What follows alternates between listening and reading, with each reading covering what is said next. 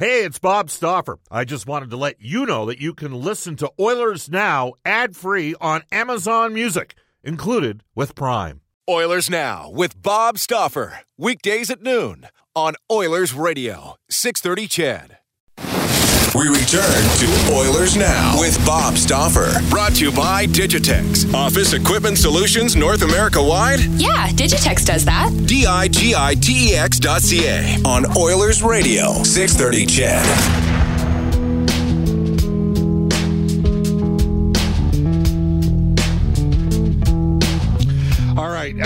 Keep texting us. Don't be offended if we can't get to every text on today's edition of Oilers Now.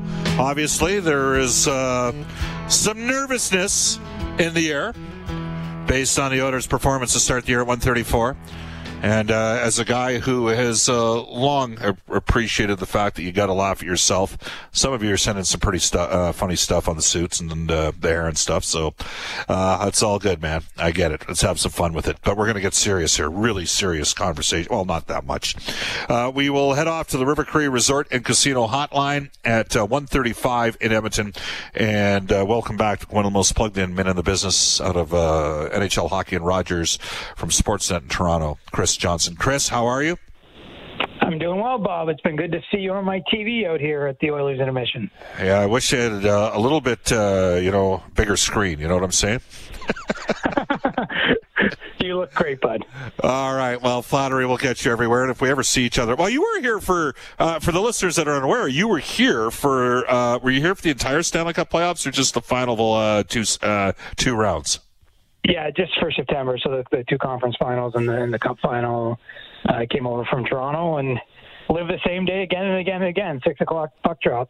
I mean, I miss the fans immensely. I'm privileged to have this level of engagement on our show, and we have fun. And hey, there's frustration right now because the Oilers are underperforming, and they played a pretty good Montreal team. I think it needs to be stated, but still, it's all comes part and parcel. It beats the alternative, not having hockey. But maybe you can explain to our listeners just how incredibly different the experience is when there's no fans in the building.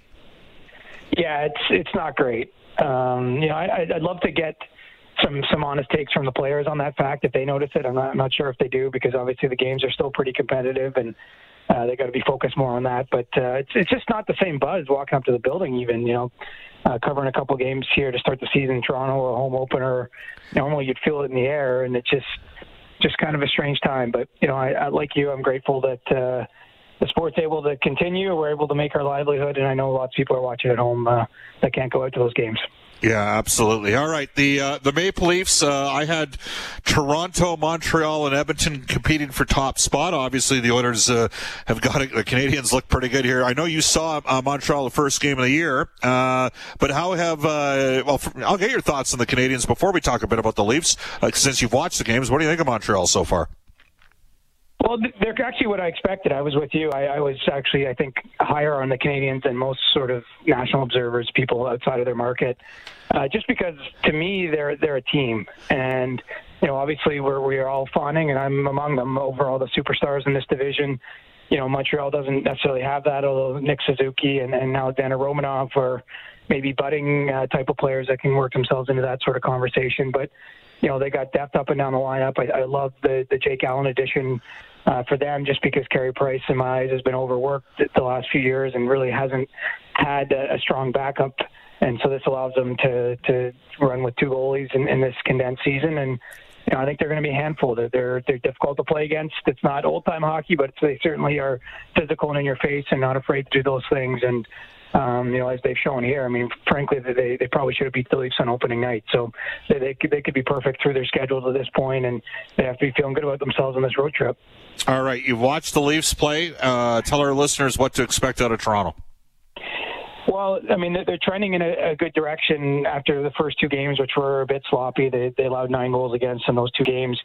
It's been much better, Saturday in Ottawa and last night against Winnipeg, just in terms for them, much like the conversation I'm sure you guys have around the Oilers a lot there is, there's no question they can score goals, but it's about how they can, play with the puck and defend in their own end and make life a little easier on their goaltender. And they've managed to do that for Jack Campbell on Saturday, Frederik Andersen last night. So, I think that very much a work in progress, but, cautious optimism around them with a 3-1 start. And as I say, sort of the underlying defensive metrics being pretty strong. I mean, the Jets just didn't have the puck very much last night, didn't threaten the dangerous areas of the ice enough. And, even though it was only 3-1 with an empty net goal, it was a pretty comfortable win for the Leafs. The only game I've seen in full is the one game that wasn't on when the Oilers were playing, and that was the game against Ottawa. I'm quietly cheering for Pierre Dorion. He's built, I'm telling you this, I wouldn't want to go in a street fight with those guys. That's a tough team that Ottawa has. Ottawa showed some lean in that game for you. And for me as well, I kind of like their size a little bit. The Leafs made some alterations a bit. Do you think they got enough of that kind of juice with the additions of Simmons and even a guy like Thornton, even though he doesn't, don't tell Drew Doughty that because he beat the crap out of Drew Doughty one time, but he doesn't do it as much anymore. But does that older veteran experience with players that you can't intimidate, what's been the impact of guys like Simmons and Thornton in particular to date? Well, I think a bit of personality, quite honestly. You see that on the ice. The Leafs are sort of reporting that off the ice with the vibe around the team. I think, it's funny. Wherever we go, there's so many, I think, easy comparisons to be made between where the Leafs are and where the Oilers are at. And the Leafs have some pretty high expectations. They have young star players that have had some individually good seasons, but they haven't, translated into playoff success. And I think, there's a feeling in the management office that they were almost a bit too, wound too tight, a little too serious. They were shouldering a little bit too much of the load of everything expected of them. And, I think by bringing in a Simmons and a Thornton, but even Zach Bogosian to a lesser degree to play in their third pairing, it's just, adding a few more adults in the room, for lack of a better phrase. And I think guys that keep it pretty light, that have a lot of flavor to what they do. And, on the ice, it's worked well, too. I must say, most people thought when Joe Thornton appeared on Mitch Marner and Austin Matthews' wing on the Leafs top line on the first day of camp, that it was bound to be one of these training camp stories that we talk about for a week, and it doesn't really mean anything in the season. But, so far that's been one of the better lines in the league in terms of shot share and things like that. And it's not saying that Thornton is the one producing a lot of the offense. I think he's in a good spot, obviously, with two elite young players, but that experiment has worked on the ice, and then I do think that there's a little bit more swagger off the ice that these guys, bring to the group.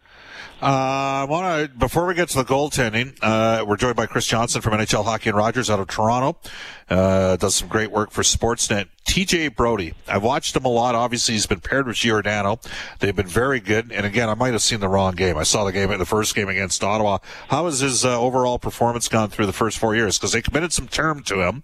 He's a good defenseman. He can play both sides. Just want to get your feelings on has he been seeing him good so far? Like, how would you assess things? Well, the game that you watched would be the one that you come away going, well, how did they sign him with that contract? Because certainly the loss the Leafs had in Ottawa was a tough night for him and Morgan Riley, his defensive partner. I mean, it was a tough night for many more than just those two, but they in particular were on the ice for 4 goals against. I think it's a bit of a work in progress. What probably benefits TJ a little bit is I think Morgan Riley is quietly had a pretty strong start here for Toronto. He was injured through most of last season and just had one of those years where he never got on top of things and didn't play at his best level. And so I think he's one of the guys you can point to that's benefited from the break-in time that came during this pandemic in terms of getting healthy and getting strong again. And, he's had a great start, and I think that's probably helped TJ Brodie as well. So, it's probably too soon for me to make any grand pronouncements about TJ, but he's in an important spot with the Leafs. They're playing him some big minutes, and they need him. And the Leafs are a team with only 2 right-shot defensemen among their top 8 in their rotation. And one of the strengths TJ brings is that as a left shot, he can play on the right side. And in this case, they got him playing on their top pairing right now. I will tell you, there were a lot of fans here, a lot of hardcore analytics types that follow the Oilers that wanted Edmonton to sign Aaron Dell. And they applauded what the Leafs tried to do, which is to have 3 goaltenders on their active roster, Anderson, Campbell, and Dell. I know that there was some consternation yesterday in the Toronto market over the last 48 hours. I guess it's best laid plans, right? Illustration with the Robertson industry, how everything's changed there, Chris? Yeah, I mean, it's not just the Leafs. Obviously, it happened to Edmonton with Anton Forsberg. Right. You know, Comrie got plucked out of Winnipeg. Even Troy Grosenick got plucked out of L.A. By the Oilers there. So, I mean, it's been a bit of a goalie carousel to start the year, and the Leafs are a team that just doesn't have cap space to carry 3 goaltenders and to weather injuries. And so they had an injury to the rookie Nick Robertson on Saturday that would have prevented them last night from being able to dress 18 healthy skaters unless they made the roster move they did. And, you know, I think that they understood by putting Aaron Dell on waivers that it was between slim and none that he was going to get through. And you know, I applaud the signing. I'm not sure there's anything they did wrong. I mean, I guess with the benefit of hindsight, you could say maybe try to pass them through waivers early in camp when teams haven't dealt maybe with injuries or what have you. But, you know, Aaron Dell's a proven NHL goaltender at a time when those are at an even higher premium than normal, with teams having to carry 3 goalies across the board this year. And, you know, the possibility of COVID, you know, having Corey Crawford retire on the New Jersey Devils during training camp, you know, pretty abruptly, you know, created an opening there. And so, you know, it's probably too bad in some ways for these guys that sign one place thinking they're going to live there. But the flip side of that is Aaron Dell is probably more likely to play games in Jersey now that he's been claimed by the Devils than he would have been if he stayed here. So, Chris, I asked John Shannon this question yesterday on the show, and I'd like to get your thoughts on it. To me, because of the inconsistent regulations, province by province, and obviously between Canada and the U.S. because of COVID, did the NHL think this through with third-string goaltenders? And the reason I'm asking this is they had the NFL as a template. We saw what happened with Denver. They lost all their quarterbacks, and they had to get a guy off the practice roster that was a receiver to be the quarterback for a game, and it wrecked the competitive balance in that game.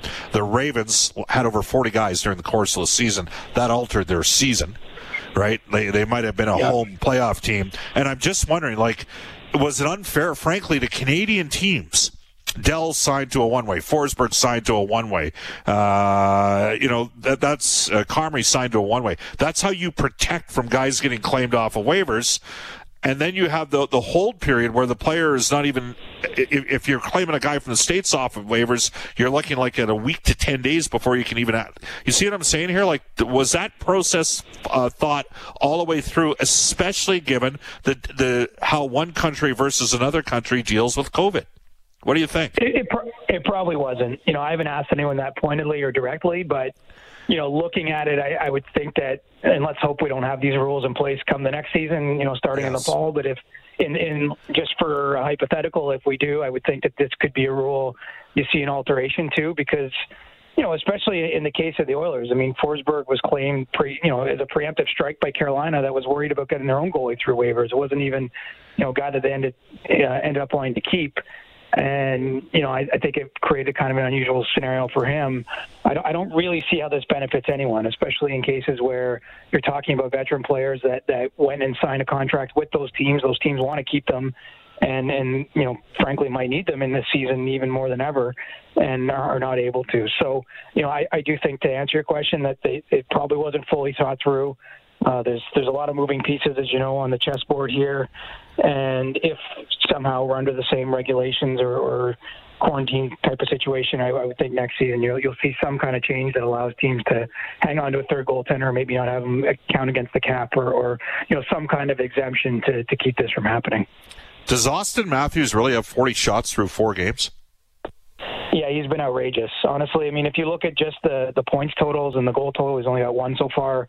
You might conclude he's off to a bit of a slow start, but this is by far, I mean, the playoffs in the bubble, he was great for the Leafs, got overshadowed, of course, because they lost in the play-in round to Columbus in 5, and everyone says same old Leafs, but it wasn't the same old Matthews in that series. And, you know, I think what, you know, Oilers fans maybe might just be seeing him for the first time this year in these games.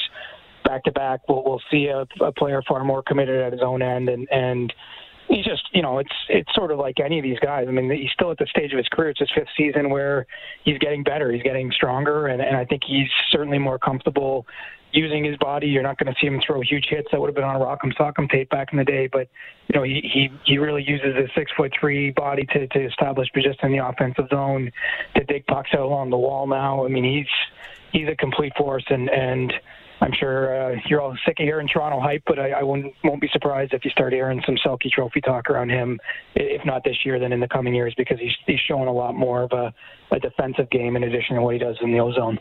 I stand corrected. He has 21 shots. I don't know where still. If he averages 5 shots per game through 56 games, that's 230 shots. I'm going to predict right now he's going to win the Rocket Richard Trophy if that happens. Because if he's getting that many shots a game, he can flat out shoot the pill, Chris. He's got an unbelievable, he's got a top 5 shot in the league. For sure. It's a deceptive release. I think the fact that he grew up in a way that most people, especially his age, didn't, and more and more of the young guys do this, but he was doing skills training from a really young age. He just shoots the puck differently, and goalies do what they can to adjust and react, but even the guys that he's seen a lot in his own division, like Carey Price or Craig Anderson, who played for the Senators, those are the guys he scored the most on. The book might be out on him, but he seems to be one step ahead with how he shoots, where he shoots, and how frequently he scores. Yeah, he's a 15.5% career shooter. So if he got 5 shots per game, 230 shots, that's roughly 37 goals in a 56-game schedule. He'd have a hell of a chance to do it. Final question for you. Did they go 11-7 last night, the Leafs? They did, and they intend to go that way tomorrow, too. I wonder if they're the only team in the building tomorrow that goes 11-7. You know something. I just wonder whether or not I know that Barris. I would have to think that Ethan Barris coming back in after a game. I think Russell stays in, but I wonder whether or not they take the opportunity to look at somebody else at some point here. So we'll wait and see. Chris, we love having you on the show. Thank you for your time. And one of these days when you're back at Edmonton and everything's back to normal, we'll hook you up at Roost Chris. Okay? I love that. I will be back there this season at some point. I promise you that. All right. Thank you very much. That's Chris Johnson from NHL Hockey and Rogers. Does a terrific job and knows that Leafs beat inside and out. We will tell you the best pizza in the city, still making it great. Royal Pizza, Pizza Pass, and so much more. Edmonton owned and operated for over 50 years. Royal Pizza offers curbside pickup and takeout options. For a menu and a list of their 13 Edmonton and area locations, go online at royalpizza.ca. Download the Royal Pizza app from the App Store. I'm sorry. I apologize. I don't know where I saw that Matthews already had 40 shots through the first 4 games this year. Chris Johnson from NHL Hockey and Rogers was our Oilers Now headliner for Wilhauk Beef Jerky. It just might be the best you've ever tasted. Search for Wilhauk, Wilhauk, today. We go to this day in Oilers history and back of the 630 CHED Studios. Brendan Escott. In 1980, 26-year-old Blair McDonald scores his second career hat trick as the Oilers dump the Pittsburgh Penguins 5-2 in Pittsburgh. McDonald finished the 79-80 NHL season, 46 goals, 94 points, and never really came close to duplicating that production before retiring just 3 years later. One of Glenn Sather's infamous lines, a fire hydrant could score 40 goals playing with Wayne Gretzky. There is an old saying in the car business. Do you know what the name of the line was, by the way? Let me get through the read first. Cars cost less than Wetaskiwin, but outstanding customer service is key to business as well. Brentridge Ford is a 9-time President's Diamond Award winner for customer satisfaction. The year-end event's taking place down at Brentridge. That's right, they've extended the year-end event. Let Uncle Milt, Rich, Johnny, and the gang at Brentridge Ford lend a hand by calling 1-877-477-3673 or visit Brentridge.com. So, Mr. Escott, little trivia here for you. There you go. Do you know what the name of the line that Blair McDonald and Wayne Gretzky was on in 1979, what they used to call it back in the day? Not off the top of my head, nope. Well, considering you weren't born for how many more years? Holy smokes, 14? Maybe that's understandable. In fact, I was 14 in 79-80. So playing for the Strathcona Warriors with Don Kafluke as our head coach and a couple guys that were on that team. Brad Moline ended up playing in the Western Hockey League for the Seattle was he with the Breakers or the Thunderbirds? I think he was with the Breakers. Pretty good, skilled offensive player. Arnie Cullum was on that team as well. Anyhow, they called it the GMC line. Gretzky, McDonald, and Callahan. Brett Callahan, who had his career slightly altered after he took a high stick from the late Brad McCrimmon. I think that was during the 80-81 season. Callahan was pretty good for the Oilers in the 80, actually, it might have been in the 81-82 season because it was during the 81 playoffs against Montreal. He had a good go. We have Inside Sports tonight with Reed Wilkins. It's a full show, 6 to 8. What's Reed got cooking, Brendan? Rob Brown, the Inside the Game analyst from the Oilers Radio Network. there you go. Tomorrow, full slate. We'll have a preview. We'll have audio out of Toronto prior to the game. And then from the NHL Network, Brian Lawton, who was kind enough to send me a couple texts the last couple of days. David Staples from the Cult of Hockey, and our NHL insider, John Shannon, for Legacy Heating and Cooling. Coming up today on 6:30 CHED Afternoons with Jaylen Nye, Prime Minister Trudeau says that he's looking forward to working with U.S. President-elect Joe Biden and wants to make sure that he hears Canada's view on the future of the Keystone XL pipeline. With reports that Biden will terminate the contract for the project tomorrow, what legal recourse could the governments of Canada and Alberta have in fighting his executive order? Law professor out of Southern Methodist University, the Pony Express, SMU, Eric Dickerson, Craig James. No, James Coleman from SMU will join Jaylen Nye after the 2 o'clock news coming up. Global 2 o'clock news with Eileen Bell. Have a terrific Tuesday, everybody. Back at you tomorrow on Oilers Now. Oilers Now with Bob Stauffer. Weekdays at noon on Oilers Radio, 630 CHED.